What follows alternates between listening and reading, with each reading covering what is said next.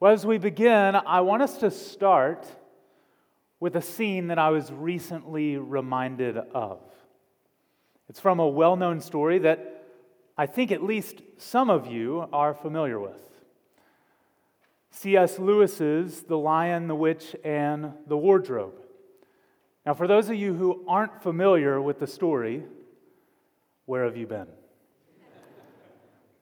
But if you haven't read it, you need to read it.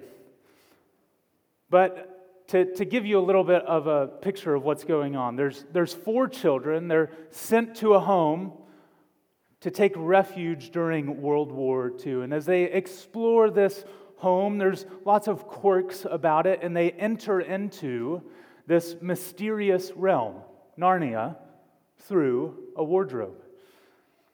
Now, they soon find out that this mysterious realm is under the rule of a wicked white witch that's cast a spell to keep the whole country locked in an unending winter. Aslan, the lion, is the rightful ruler of Narnia and has been gone for some time, and yet there were prophecies about his return and about his coming to set all of the creatures free and put an end to the queen's evil spell. And these children end up playing a crucial role in all of that.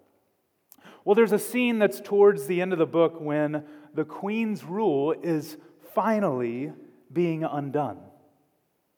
Aslan is on the move, restoring what has been lost for so many years, and signs of spring are starting to break through. It's the beginning of the end, if you will, for the witch's power. And some of the animals are so excited that they can't help themselves, so they sit down to celebrate. They sit down to have a feast and to celebrate Aslan's inevitable triumph. Well, they sit and feast and consider the good that's come to them now, and they anticipate the final culmination of Aslan's victory. So the bud of Aslan's kingdom is beginning to bloom, but the dawn of his light has not yet begun to shine fully. Now, sadly, in the story, the wicked witch, she comes by, she sees them in their moment of celebration, asks what's going on. They say, well, Aslan's on the move, and she turns all of them to stone. But she does so in her rage, and I think as we think about this, the witch understands something about their feasting that they also understood. But why does she do that? Why is she so enraged? Well, she's enraged because she understands that their feasting, their celebration, is inherently an act of resistance. It's a declaration of war, if you will. The celebration of Aslan's coming kingdom was a stand for good. It was an exulting in his rule and his reign. It was rejecting the old way of life, the old rulers and authorities that had since been disarmed. Well, in the same way, as we, fellow Christians, take the Lord's Supper, we take as an act of celebration. But yet, as we celebrate, we also celebrate as an act of resistance. As God's people take the supper, we draw a line in the sand, as it were, and we are saying, no, this is God's world. He has redeemed it. He has purchased it for His own, and I, along with God's people, we are resolved to live in light of that truth. I'm not going to live according to the old way of life. I'm going to live as a new creature, a new creation. A new beginning has emerged. So as we consider the Lord's Supper this morning, the Lord's Supper is a celebration of a kingdom inaugurated, a kingdom inaugurated, a new covenant, to use Jesus' words. We take and we look back to the start of the kingdom, while simultaneously in hope look forward to when the kingdom will one day be consummated. All of that takes place in the right here and now of the Lord's Supper. Well, if you have your Bible with me, turn to 1 Corinthians chapter 11. 1 Corinthians 11 is where we will primarily be this morning. We'll flip over to some other places, but 1 Corinthians 11 as well as 10 will be the primary places that we turn to consider the Lord's Supper. Let's begin for our reading in verses 23. Verse 23 is where I'll start us. Paul writes to the church in Corinth and he says, "For I received from the Lord what I also delivered to you, that the Lord Jesus on the night when he was betrayed took bread, and when he had given thanks, he broke it and said, 'This is my body which is for you. Do this in remembrance of me.' In the same way also he took the cup after supper, saying, 'This cup is the new covenant in my blood. Do this as often as you drink it in remembrance of me. For as often as you drink this bread, or eat this bread and drink the cup, you proclaim the Lord's death until he comes.'" Well, this morning I want us to think about the Lord's Supper and three parts of it, three elements of it. We'll consider first the source of the Lord's Supper, or its origin. Secondly, we'll think about the substance of the Lord's Supper, or its meaning. And then finally, our practice of the Lord's Supper. So source, substance, practice. Let's begin first with the source of the Lord's Supper. Now, I don't know if you caught it, but it's important to see right away out of the passage that we just read that the Lord's Supper did not start with the Apostle Paul. Okay? It wasn't Paul's idea. The supper that he's giving instruction on was Jesus' idea. That's the point of Paul's language in the verse that we just read. He says that I received from the Lord. And what Paul received, he's delivering to the church in Corinth. That was his responsibility as an apostle. We can sort of picture him as a table waiter of sorts. Jesus is the chef. He makes the tasty meal. He puts it on the plate, and then Paul is taking that plate and he's putting it on the table for the church in Corinth. He's not rearranging the dish. He's not adding or suggesting new ingredients. He gets the plate and he serves it to the church. Well, Paul is passing along the instruction that he has received from the Lord. This is even more evident because he quotes directly from Jesus in the Gospels as he instituted the meal and took the Last Supper with his disciples. Read on. Verse 23, "The Lord Jesus, on the night when he was betrayed, took bread. And when he had given thanks, he broke it and said, 'This is my body which is for you. Do this in remembrance of me.' In the same way also he took the cup after supper, saying, 'This cup is the new covenant in my blood. Do this as often as you drink it in remembrance of me.'" Now, what's significant about the Lord's Supper as we think about its origin is that Jesus is building onto something that's already there. This Last Supper that he has with his disciples took place during the Passover. They're taking the Passover meal. The disciples are gathering with Jesus to eat it, the very meal that marked off the Jews as the covenant people of God, as they remembered the day that God redeemed them out of slavery in Egypt with an outstretched arm and with miracles and signs and wonders. Well, Jesus is taking up that meal and he's giving a fuller explanation to it. So we begin here because the actions and the meaning of the Lord's Supper are all rooted in what Jesus said on that last night. Jesus himself is the origin of the Lord's Supper. He commanded that it would be continued. Now, while Jesus is the founder and author of the Lord's Supper, he himself is also the focus and the content of it as well. Which takes us into point 2, thinking about the substance of the Lord's Supper, or its meaning. I want to frame this in sort of 2 different dimensions, if you will. As we think about the substance of the Lord's Supper, we want to think about 2 dimensions, the vertical dimension and the horizontal dimension. We're going to think about vertical first. Well, this meal that the Jews were to observe is taken up by Jesus on the night of his last meal with his disciples, and it's transposed. It's given a new layer of meaning, a culmination or a climax of meaning, if you will.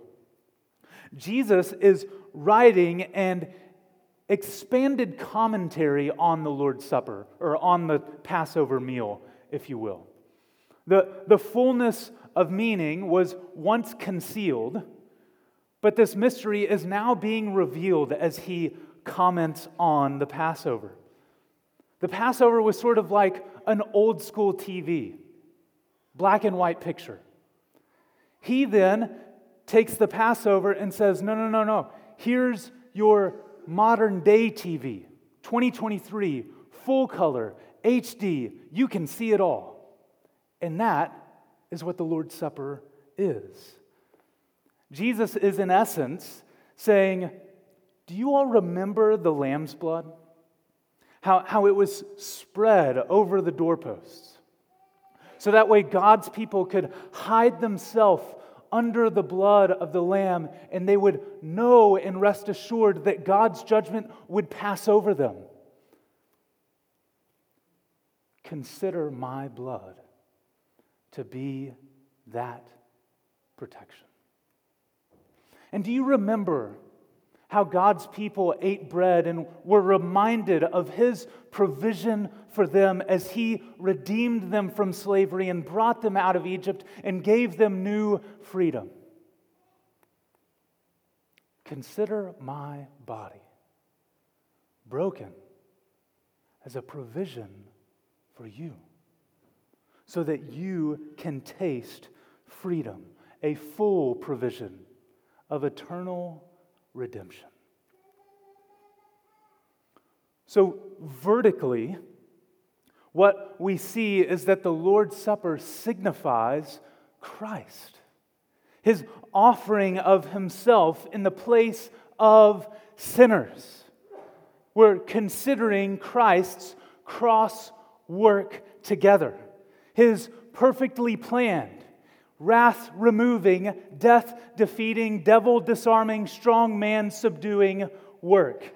His sin-slaying, life-liberating, promise-purchasing, pride-purging, gratitude-generating work for us. His freedom-filling, family-forming, supremely sufficient sacrifice for all of us. That's what we consider when we take the Lord's Supper together. And for anyone who would turn from their sin and trust in that reality, who would look to Christ and his death for right standing with God, they're forgiven. They're born again. They're made new. They're given a right relationship with God. They're made sons of the King of heaven. As we take, we remember that we who were once not a people, who were once enemies of God, were now made God's children. All through the work of his Son on the cross and his Spirit now indwelling us. That is why Paul will write in verse 26, "For as often as you drink this bread, or eat this bread, and drink the cup, you proclaim the Lord's death until he comes. As we take the cup, as we eat the bread, we're saying something together. We're proclaiming something. We're saying that death and that resurrection, I don't just merely affirm it as some sort of historical fact, though it is certainly that. We're saying that was for me. That Christ died for me. And I truly, within the depths of my heart, believe that. And I trust that. And that's the only way, that's my only hope to ever have a right standing before God. When Christ was put on the cross, it wasn't a senseless tragedy. It wasn't Jesus' good plans gone awry. It was supremely the Father's eternal plan of love for me. That's what we proclaim. When Christ was cut off, He was done so that way we could be brought in. Christ was put to death so that way we could live. Christ was bruised so that way we could be healed. He hung in darkness so that we could be brought into the light. The Son of God was treated as a sinner so that way we could be treated as sons. He Himself, who knew no sin, became sin for us, so that in Him we might be the righteousness of God. That's the message we proclaim. So the first part of understanding this vertical reality of the Lord's Supper is we look back. We look back to Christ's sacrifice in our place and making us right with God. But we can't stop there. We understand more of these vertical realities as we look forward as well. We must look forward as we take the supper. Paul's words again, 1 Corinthians 11. For as often as you eat this bread and drink the cup, you proclaim the Lord's death until He comes. As we take the supper, it's more than a memorial. It's more than a knot in the handkerchief, so to speak. It's more than a moment of reflection on past events. It's a gaze-lifting, hope-filling, future-minded act of the church. As we take, we look back, certainly, but we also look forward to the return of Christ. Christ Himself told His disciples, I tell you, I will not drink again of this fruit of the vine until that day when I drink it new with you in my Father's kingdom. And so the Lord's Supper is an appetizer, if you will, for the final feast that will commence when Jesus reunites heaven and earth. His Father's kingdom will finally be consummated. But we're not there yet. Every day we are reminded that peaceful kingdom is not yet. We encounter sin struggles. We encounter sickness. We receive devastating diagnoses. We lose loved ones. We deal with disappointment and disease and tragedy and natural disasters. Every day is a reminder we're not home. One pastor, in reflecting on this truth, writes this: out of any moment in a month, the moment I eat and drink at the Lord's table brings the future banquet closest to the present. Because it's in that moment, hope is not just something that I fight for or that I feel. It's something that I taste. As we eat and drink, we cling to the promise. We taste the promise that tears and shame will one day be forgotten forever. That on that day, the smothering, strangling sheet of death that currently suffocates us all will not just be raised, but it will be removed. We remember that on that day, death won't be merely deferred. It will be altogether devoured. Sin will no longer be a struggle, but sin will finally be subdued.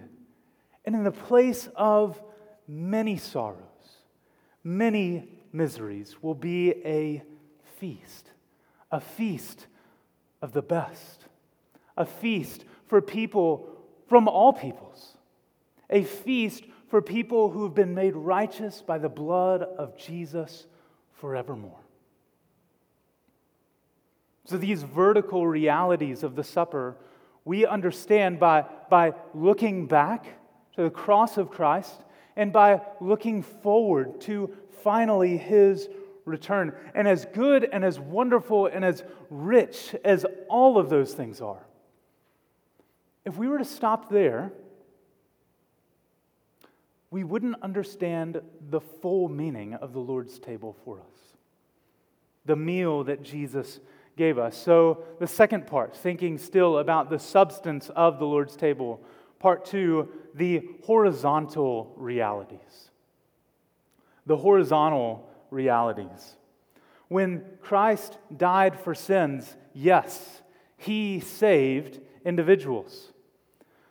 But those individuals collectively make up a new family, make up a body. Look with me at 1 Corinthians chapter 10 for this. 1 Corinthians 10, picking up in verse 16. Paul writes about the Lord's table, the cup of blessing that we bless, is it not a sharing in the blood of Christ? The bread that we break, is it not a sharing in the body of Christ? So Paul's going to start reminding the Corinthians that to eat the bread and to drink the cup is to enjoy fellowship with Christ. There's spiritual fellowship that is being partook of as they take the Lord's table in faith, to experience the benefits of Christ's death and resurrection. But from this vertical fellowship between Christ and believers, Paul's going to then draw a horizontal conclusion for the church in Corinth. Verse 17, because there is one bread, we who are many are one body, for all of us share that one bread. So Paul's central claim in this verse is that we who are many are one body as we take the supper together. And it's 2 times in this section that he grounds that assertion by referring to the church's collective participation of the Lord's Supper together. Because there's one bread, all of us share in that one bread. So Paul is going to root the church's unity in its celebration and observance of the Lord's table. There is one body because there is one bread. So what Paul is saying is that the Lord's table actually makes many one. The Lord's table is what makes many believers one body. The Lord's Supper gathers up the we who are many and makes us into one body together. In other words, the Lord's Supper is the local church's way of demonstrating that they are indeed a local church. Paul uses this one bread language as shorthand of the church's corporate, all-together celebration of the Lord's table. And his point is that in the Lord's Supper, because we all share in fellowship with Christ together, our unity in Christ creates this unified body of the church. In other words, the Lord's Supper is the renewing oath sign of God's new covenant people. The Lord's Supper is the renewing oath sign of God's new covenant people. In the Lord's Supper, we renew our commitment to Christ, and we renew our commitment to one another as well. Most fundamentally, it is this twofold commitment that actually makes a church a church. If you were here a month ago, you heard me preach on baptism. And in that sermon, I talked about how the vows that a couple makes when they get married is the initiating oath sign of the covenant of marriage. Well, so it is with baptism in the new covenant. In baptism, our faith goes public, and we say that I'm committing myself to Christ and to His people. Initiating oath sign. But then the renewing oath sign of the covenant of marriage would be marital intimacy. Well, it's similar with the Lord's Supper. As we take the supper, it's this ongoing covenant renewal that demonstrates we are committed to Christ and committed to His people. Still, it's an ongoing sign. But notice that one of the signs doesn't really make sense without the other. You can't really just pick and choose, I want the supper, but I don't want baptism. Or vice versa. I want baptism, but I don't really want fellowship with God's people, and Lord's Supper is not really for me. All these things, they go together, just as they go together in the covenant of marriage, of vows, marital intimacy, ongoing covenant of marriage. Well, so in the local church, baptism, church membership, and the ongoing renewal, covenant renewal of taking the Lord's table. Now, it's in this context that Paul's sharp words of correction in 1 Corinthians 11 actually make sense. Because if the Lord's table was just sort of an individual quiet time on steroids, well, he wouldn't have such strong words for the church. It wouldn't be a big deal in the way that the church in Corinth was taking the supper. But because the Lord's Supper is the way that the Corinthian church demonstrated their unity in Christ, it is a big deal in how they took. Listen to these words, starting in verse 20, chapter 11. When you come together, it's not the Lord's Supper that you eat, for in eating, each one goes ahead with his own meal. One goes hungry, another gets drunk. What? Do you not have houses to eat and drink in? Or do you despise the church of God and humiliate those who have nothing? What shall I say to you? Shall I commend you in this? No, I will not. Verse 27. Whoever therefore eats the bread or drinks the cup of the Lord in an unworthy manner will be guilty concerning the body and blood of the Lord. Let a person examine himself then, and so eat of the bread and drink of the cup. For anyone who eats and drinks without discerning the body and eats and drinks judgment on himself. That is why many of you are weak and ill, and some of you have died. So Paul is saying there's a right way to come to the Lord's table, and there's a wrong way to come to the Lord's table.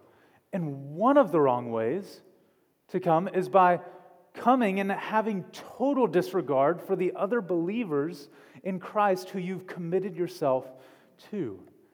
That's what the Corinthian church was doing. And let me just step in and allow me to say that if there is a dimension that we are most prone to miss based upon where we live during our day and age, being westernized, individual thinking Americans, we often miss the importance of this corporate element of the Lord's Supper. But when we take the cup and when we eat the bread, it's not just a me and Jesus moment. This is a we and Jesus moment. Which brings me to our final section, our practice as a church. Our practice as a church. In light of the source or the origin of the supper, in light of the meaning or substance of the supper, how do these realities then shape our practice here as a church? Number one, this ordinance is not merely for an individual Christian. Number one, this ordinance is not merely for an individual Christian. You know, some believe that the ordinance of the Lord's Supper can be observed whenever, wherever, whenever a Christian would like. As a boy, I actually grew up attending a church that did a series of 40 days of communion, where every day members were invited to take communion in their homes.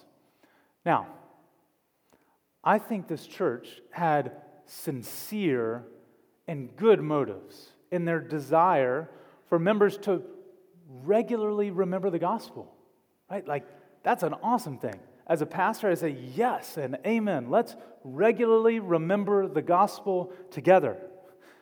However, I think this practice demonstrated really a lack of understanding of the full meaning of the Lord's table. Communion, again, it's not just an individual renewing their commitment to Christ. It's a Christian renewing his or her commitment to Christ with others and commitment to others. Paul makes that clear in his instruction addressing the church about when you come together.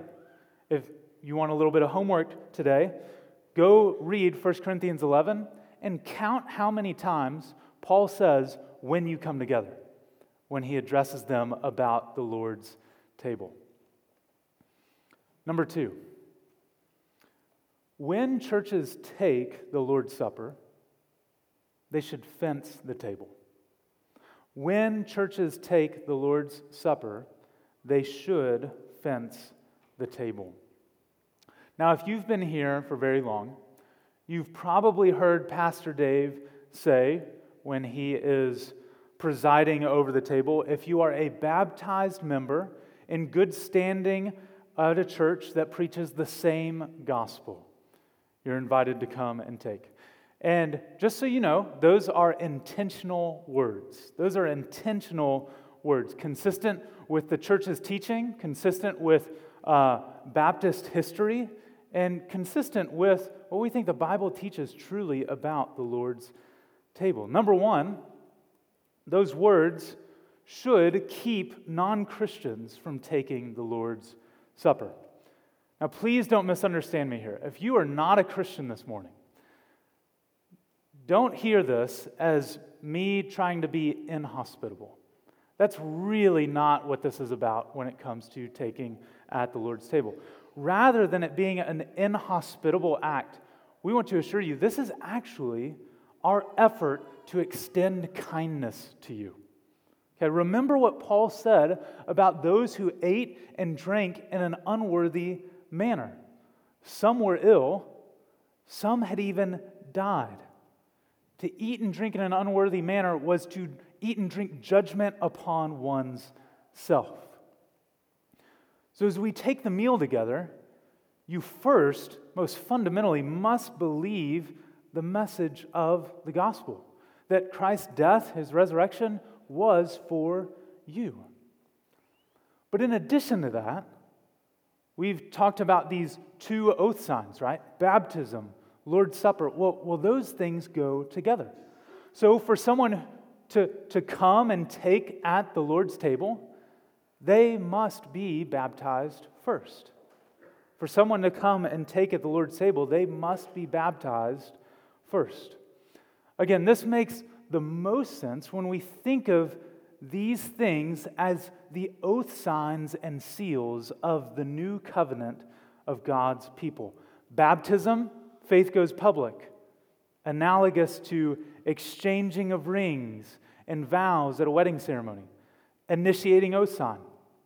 And then the ongoing marital intimacy, renewing oath sign for marriage, analogous to the renewing oath sign of our taking the Lord's Supper. So if you are here this morning and you've not been baptized, but you understand yourself to be a Christian, come and talk with one of the pastors. We would love to talk with you more about what it would look like for you to be baptized into the fellowship of God's people and for you to be able to enjoy the table fellowship that you are meant to enjoy as a follower of Jesus. And also, lastly, in that phrasing, members must be in good standing.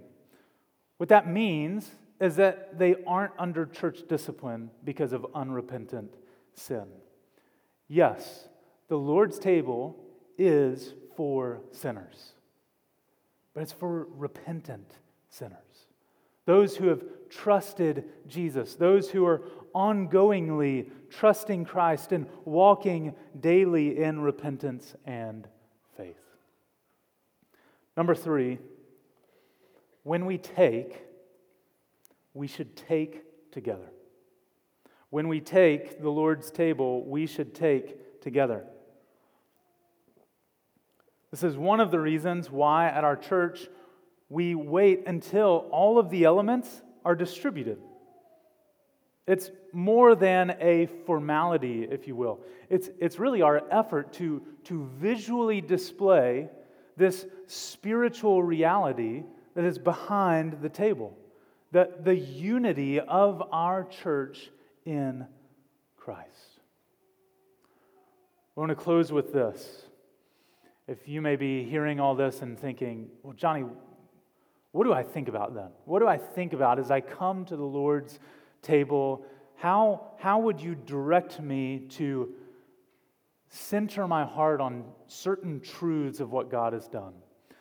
Well, I've heard it summarized this way, and I find this really helpful. It kind of hits all of the dimensions that we've been talking about this morning.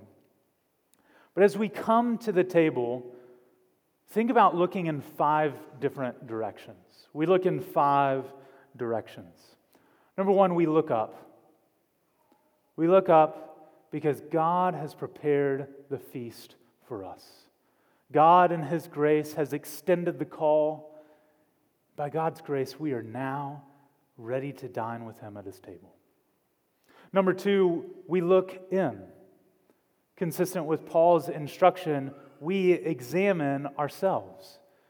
We eat and drink, discerning the body, not in an unworthy manner. That starts with you.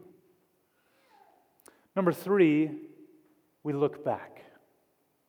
We look back to where Christ has offered Himself as the final and full payment for sin.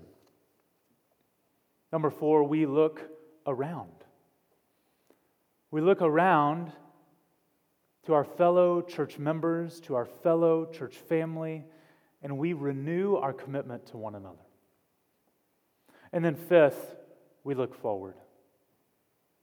We look forward because we know that the best is yet to come.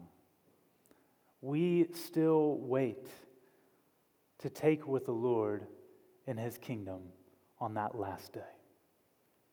And as we continue to look forward, we continue to celebrate that His kingdom has begun. That we are no longer servants to the old way of living. We're no longer under the reign of slavery and misery of sin, but we serve a new master whose yoke is easy, whose burden is light, and we wait until we see Him face to face. Let's pray together.